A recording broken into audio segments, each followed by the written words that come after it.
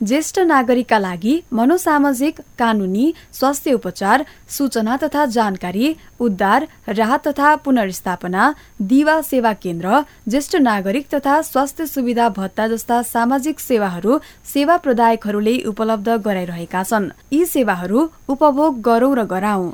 ज्येष्ठ नागरिकले कोरोना भाइरसको असरबाट सुरक्षित रहनको लागि सरसफाई र सावधानी सँगसँगै आफूले नियमित प्रयोग गर्ने औषधि पर्याप्त मात्रामा राख्न आवश्यक छ। बाहिरबाट केही ल्याउनु परेमा आफू नगई अरूको सहयोग माग्न सकिन्छ।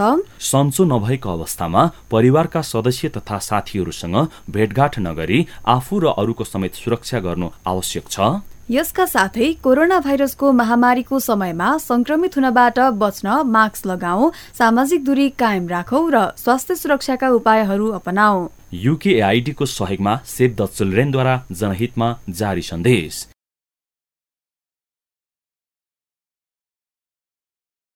UK8 को सहयोगमा सेभ द चिल्ड्रेनद्वारा जनहितमा जारी सन्देश।